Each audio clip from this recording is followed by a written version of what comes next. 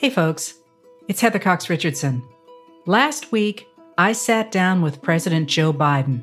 It's Friday, February 25th, 2022, and we were in the China Room at the White House. It was an amazing time to be there. It was right after Russian President Vladimir Putin had begun to attack Ukraine. It was just as President Biden was gearing up to give his first State of the Union address, and it was immediately after he had announced the nomination of Ketanji Brown Jackson for the Supreme Court. What I wanted to do in the interview, though, was not to get the specifics of policies that I could learn about from things that were already available to the public. I wanted to hear from a historic figure in a historic time about what he thinks about democracy, to put what he does in this moment in a larger context. I hope you enjoy it.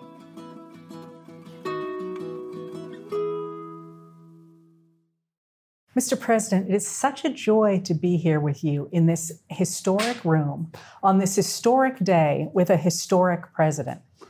I'm not going to make you talk about the historic room, but let's start with the historic day. Today was the day that you nominated Ketanji Brown Jackson for the Supreme Court. She's a highly regarded justice, and I've always been impressed by how much she emphasizes the Constitution and democracy and the rule of law in her decisions. So you are, of course, the first president of the United States since Martin Van Buren to have sat as the chair of the Senate Judiciary Committee. I hope you know that. But I'm hoping that that gives you a broad sense of why our legal system and our judges are so important to the rule of democracy. Today, you called the judicial branch a co-equal branch of government. And I know you consulted really quite extensively with senators about this appointment, as the Constitution requires that you do. But I wonder if you could tell me a little bit about what factors went into your decision to nominate Judge Jackson today. Well, first of all, thank you for doing this. And you make me miss being a professor at Penn. When I left the vice presidency, I had a chance to do a number of things, but I took a professorship at the University of Pennsylvania on presidential politics and history. So I envy you. Well, isn't it exciting to be part of this sweep? Oh, no, it is. History? It is. But it's also, I really enjoyed teaching and writing. As a history professor, you probably think similarly that I do. There are certain periods in world history where you reach inflection points, where things change not necessarily because of the individuals that are involved, but because of the circumstances and how the world has changed.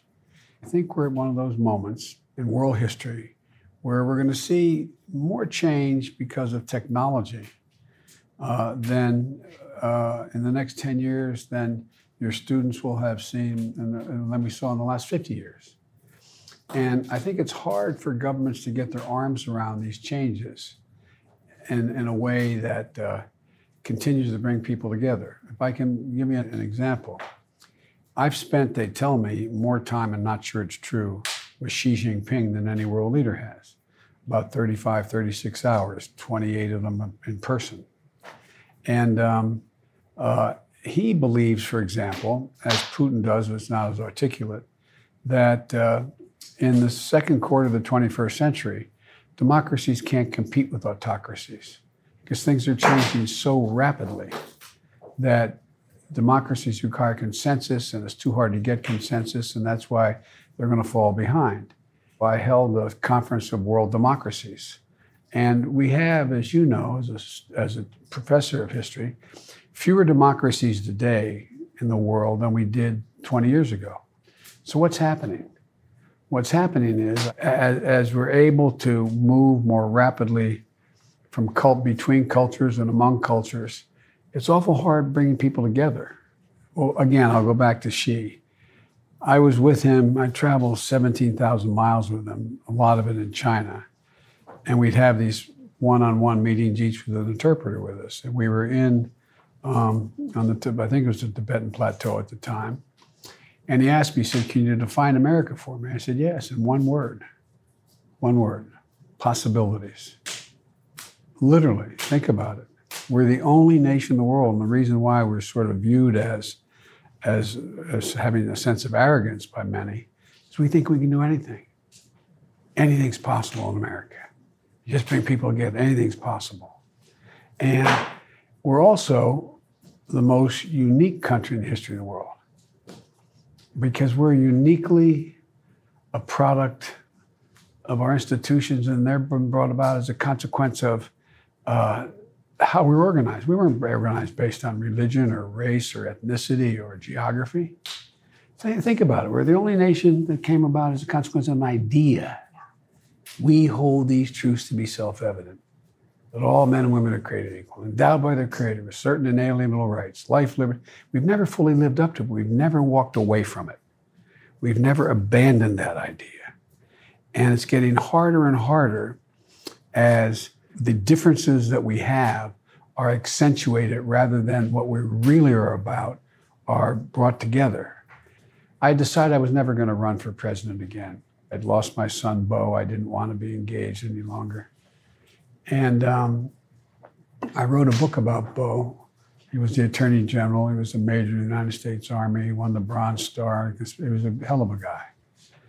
And he came home from a year in Iraq with a brain tumor called glioblastoma. I remember toward the end, he lived for about 14 months. And he said, we're having dinner at his home, which was not far from mine. And he said, Dad, he said, look at me. Look at me, Dad. That's what and he said, Dad, are you going to be okay? Because we knew it was going to happen. I said, yeah, I'm going to be okay. He said, promise me, Dad. Give me your word you're going to be okay. Well, I knew what he meant was he wanted me to stay engaged. He was afraid when he passed that I'd crawl on a hole, figuratively speaking. The reason I bother to tell you that is that I think that we really have an enormous opportunity in this moment of change to reassert the basic premise of why we're a country in the first place and to bring people together. And as I said, when I ran for three reasons. One, to restore the soul of this country, and I got criticized for saying that. But the sense of decency and honor, the values we all shared, regardless of our backgrounds. I come from Irish immigrants, black slaves, immigrants from Asia. I mean, we're so different. We're such a heterogeneous group. But we all kind of shared this notion that anything's possible. I mean, think about it. We really have. And so I ran for three reasons: to restore the basic values that all Americans share and why they come in the first place. Secondly, to rebuild the backbone of the country. The middle class is being killed. They're being killed. And thirdly, to unite the country, which is maybe the hardest people thought of doing. So that's what everything's been about for me, because I'm confident, absolutely confident, that the principles upon which we were founded are the principles upon which we can, in fact, remain the most envied nation in the world, the most decent nation in the world. Well, you're focused on the idea of it and the aspiration of it, which strikes me as being so crucial to exactly who we are. But that does raise the question that I'd love to hear you talk about, is why did you focus originally on Build Back Better? Why has that been the mainstay of your first Well, I didn't. I focused first on the recovery legislation, which was the largest single piece of legislation ever passed, $1.9 trillion, because I knew that the most fundamental thing we had to do was gain control of this disease called COVID. We've lost almost 1 million people to COVID. Astonishing. It's astonishing. And so the funding for that was out of that. And secondly, and I knew what we had to do is we had one of the highest unemployment rates we've had before. People were not only unemployed, their salaries were cratering. The spread between those at the very top, I mean, you had the top 2% getting 90%. I mean, it just, we hadn't been there since the 20s with that kind of spread. And so I was convinced we had to narrow that gap. And overlaying all of this was this gigantic thing called global warming. And it's real. I introduced the first piece of global warming legislation in 1987. But we're in real trouble. We're in a situation where If we can't stay below 1.5 degrees Celsius in terms of the Earth warming, we're in trouble. It's the greatest existential threat the world has ever faced. I mean, it's real. Yeah. Yeah. And so what I did was focus on those things, as well as that's why we also had this massive investment in infrastructure. Because with the infrastructure proposals that we have, for the first time, we're going to be in a position to deal with the fact that people are drinking water that has lead in it, that we're in a situation where the environment is being degraded. And so it all was critically important in terms of the quality of life for America, and I think for the rest of the world as well. And the last piece was the Build Back Better piece. What people don't realize, mainly because one senator from West Virginia talks about how it's all social spending. Well, of the money in the Build Back Better provisions, there is about $500 billion of it is for the environment. $500 billion is for the environment. But the other parts are for the best way to deal with people who have been getting the short end of the stick, as they say, for a long time. For example, we do have inflation because of supply chain problems, and that's because of COVID in a big way. But if you want to reduce the burden of people who are struggling to pay for a gallon of gas and make sure that they have enough food on the table to eat and they can afford to walk in a grocery store and the shelves are full, there's other ways to increase their overall standard of living that ends up those factors being important but more affordable while you're dealing with it. For example, one of the things I did in the original legislation that we passed, the recovery piece of it, was provide for, which a lot of people were working on more than I had, but I got it done in the legislation, the child care tax credit. Well, that reduced child poverty by 40%. Right. And it wasn't a welfare program, it was a tax cut. I have to ask you, while you are sitting here, I have described you as a transformational president who is recovering the traditional idea of American democracy that was established by Abraham Lincoln and then Theodore Roosevelt and then FDR. But I've suggested that you are picking up, as they all did, that theme that the government should support ordinary Americans, and from them, the engine of the economy and society and politics is fueled. But I have also argued that you have put your own spin on it to focus primarily on children and families, unlike FDR, for example, or TR or Lincoln. Is that fair, or did I invent that? Well, first of all, you're giving me more credit maybe than I deserve, but I think it's fair. And I'd like to believe that's what I'm doing. Let me give you an example. I didn't realize, although I'd been a senator for a long time and vice president for 8 years, that on January the 20th, the incoming president has from 11 o'clock on the 20th to 1 o'clock on the 20th to change the Oval Office and put the desk in he or she wants and the furniture they want, et cetera. So my brother's my best buddy, and he has been involved in all my campaigns. And he has great taste. And I said, Jimmy, fix you decide what to do. So he brought in a good friend of ours, and he got him, John Meacham, who you know, is his presidential historian. And so I walked into the office, and it was easier because the other president didn't even show up for the inauguration or anything. So anyway, the day I walked into the office, which I've been in every day for 8 years with President Obama and been many more, instead of having the traditional picture of George Washington over the mantelpiece, this large portrait of Franklin Roosevelt. And to the left, I didn't do this, and to the left, there are 4 other portraits. On the right side of the fireplace, over here, this is not the room, obviously, there is a picture of Jefferson and Madison, the idea of state and local government. Where's the power flow from, right? And on the left side of it was George Washington, a smaller portrait of him, and Abraham Lincoln. So I said to John Meacham, why Roosevelt? And he said, because no one's ever come into this office as far behind the 8 ball economically as you, other than Roosevelt. and you're going to have to figure a way out. And I said, well, why Lincoln? He said, no one's ever come into office with a nation more divided than you other than Abraham Lincoln. And by the way, spent a lot of time in the Roosevelt Room, which is across from the Oval Office, which is, and I'll show you, walk you upstairs and show you the room. If you've not been in it, you probably have. I have not, no. Well, it's Teddy Roosevelt and Franklin Roosevelt. And Teddy Roosevelt understood that we owed so much to posterity. And that, I mean, you think about what he did just with the national parks. He wasn't the first one, Grant was, but think about what he did. And for our progeny, he believed there was an obligation to pass on the treasures, both material and figurative treasures of the United States.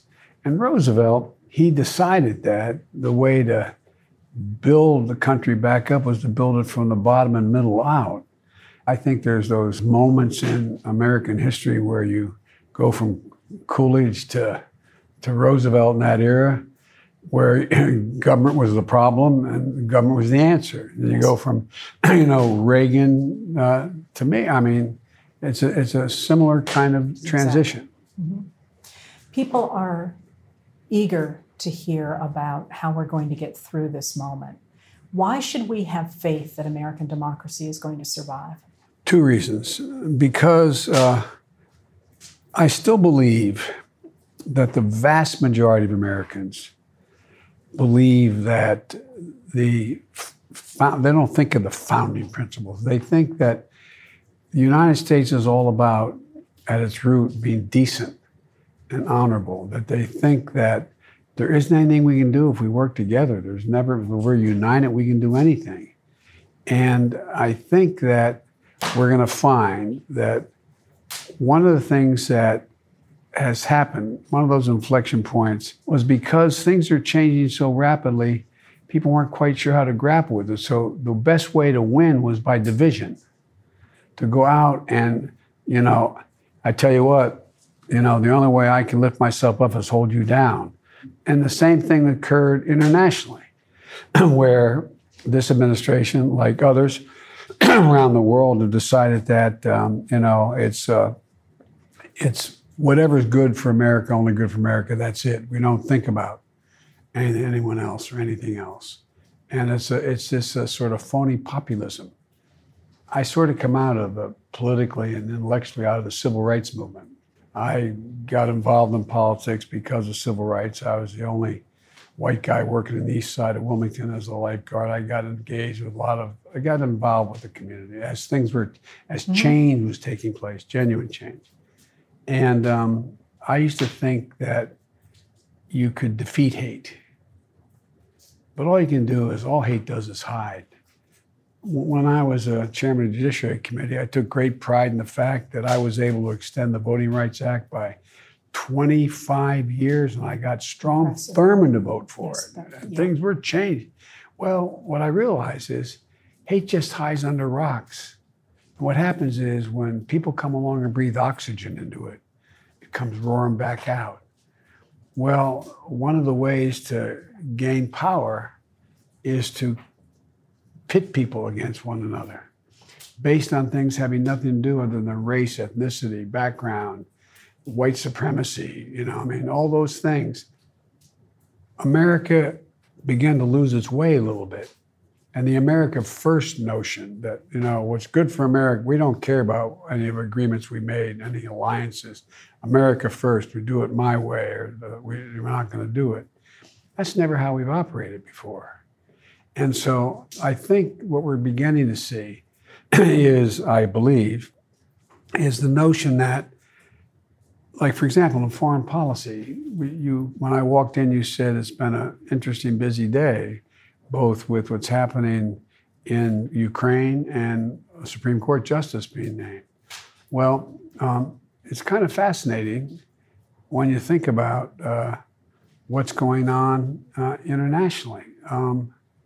How do we get to the place where, Putin decides he's going to just invade Russia? Nothing like this has happened since World War II. I mean, Russia's going to invade Ukraine. And I think the problem has been that we've been so divided as a European democracies and other democracies. So I've spent all my time just trying to bring them back together again, so we're on the same page.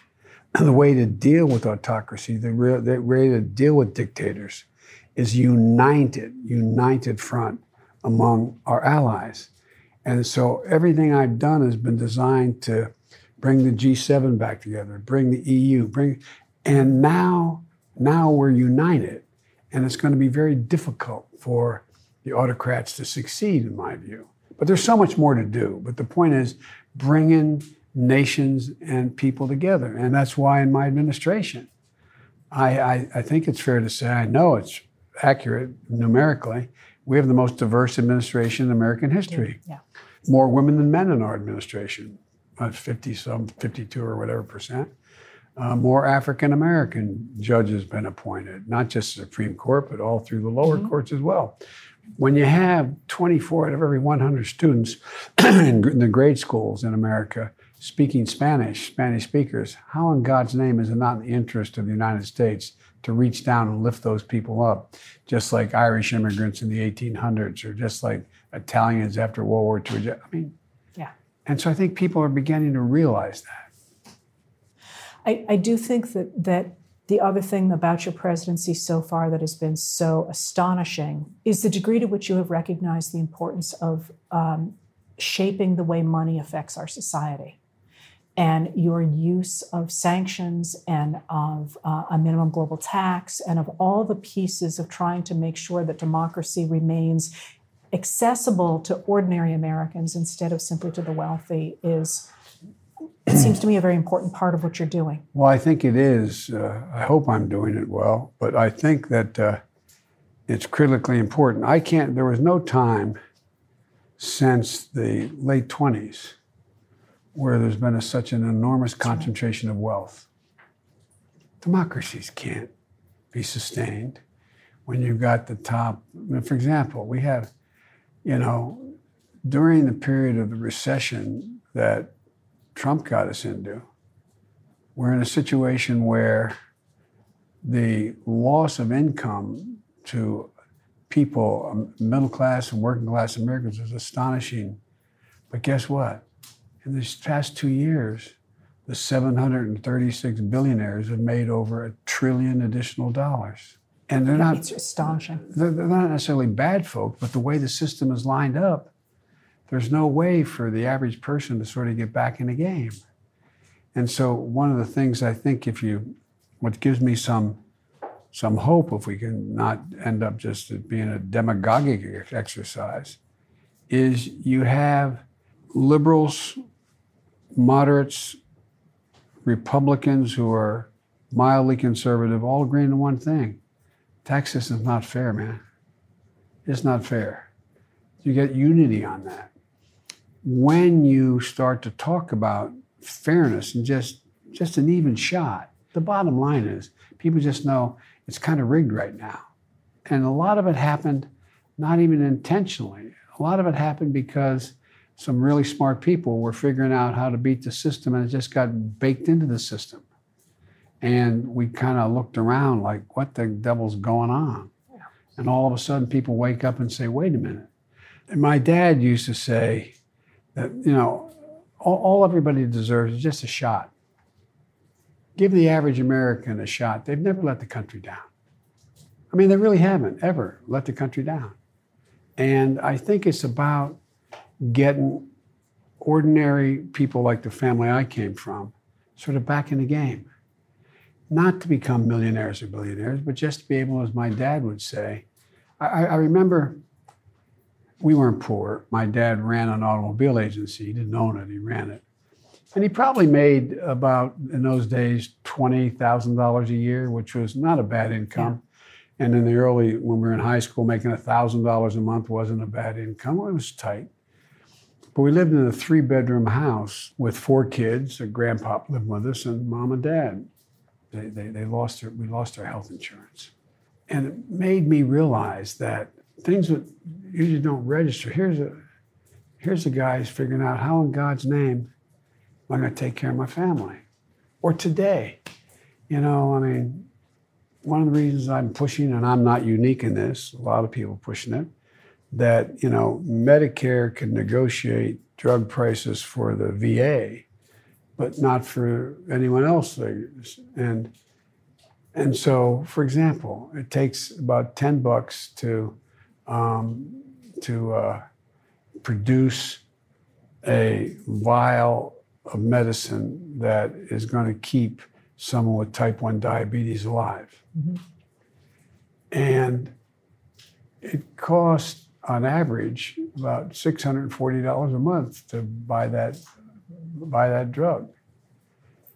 You can easily reduce that price to $15 per vial, and they'll still make a profit of 50%. And my dad would say it's not just about that those 200,000 kids with type 1 diabetes, but how about if you're a mom or dad? You don't have insurance, you can't pay for the drug. In addition to your child being in trouble, you're deprived of your dignity. You're deprived of your sense of yourself, of being worthy. How do you look at your child knowing you can't take care of that child? But I really mean it. I just think these are really important notions and concepts that the vast majority of people think, and these are people who are busting their neck to try to get things done. And until Barack passed the Affordable Care Act, an insurance company could say, you've outrun your coverage. Right. I couldn't imagine what I would have done if I were a parent and they came in and said, you've outrun your coverage. Die in peace. These are the things that many, many Americans were facing before. But part of the problem is helping people figure out how to navigate their future in terms of being able to provide just basic things for their families.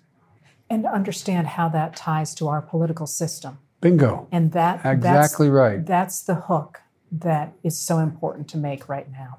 A critically important point to make. It really is. And one of the things I feel I haven't been able to do is connect what we've done with people's lives. I'm a person who, I can tell you are too, who learns more by looking at you, listening to what you're telling me, understanding what you're feeling than I do any other way.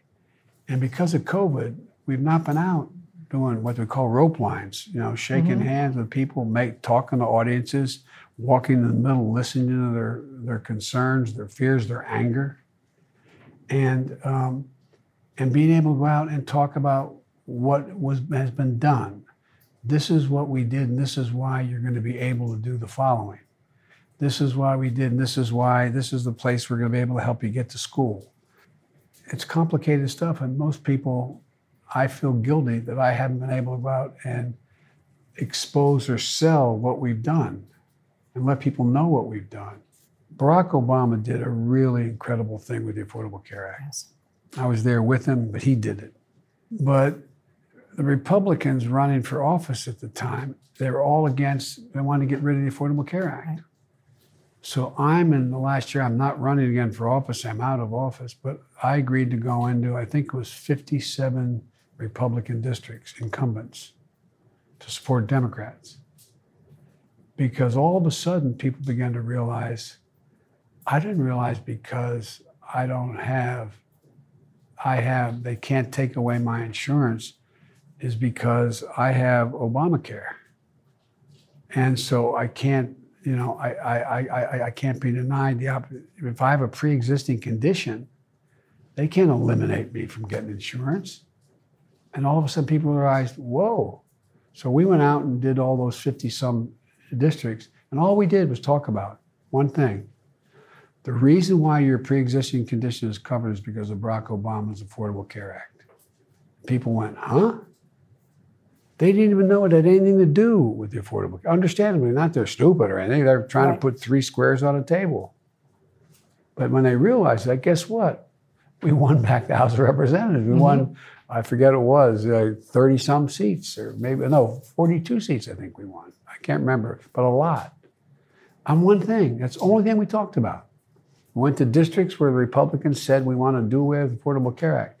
And we'd say to people, do you realize that means if you have a pre-existing condition, you can't get insurance now. Even if you have money to pay for it, you can't get it. Because you have a pre-existing condition, they're not going to give it. So a lot of us letting people know what happened. And I'm hoping, that's why I'm so anxious to get on the road and make the case and find out maybe some of the stuff I'm doing people don't like and it's not working like I think it is. I think it is, but, be able to get out and make the case. Well, my experience is that people are eager to support American democracy and all it stands for. So best of luck to you, and thank you so much for taking the time to sit down here in, as I say, this historic room. Well, thank you. Thank you.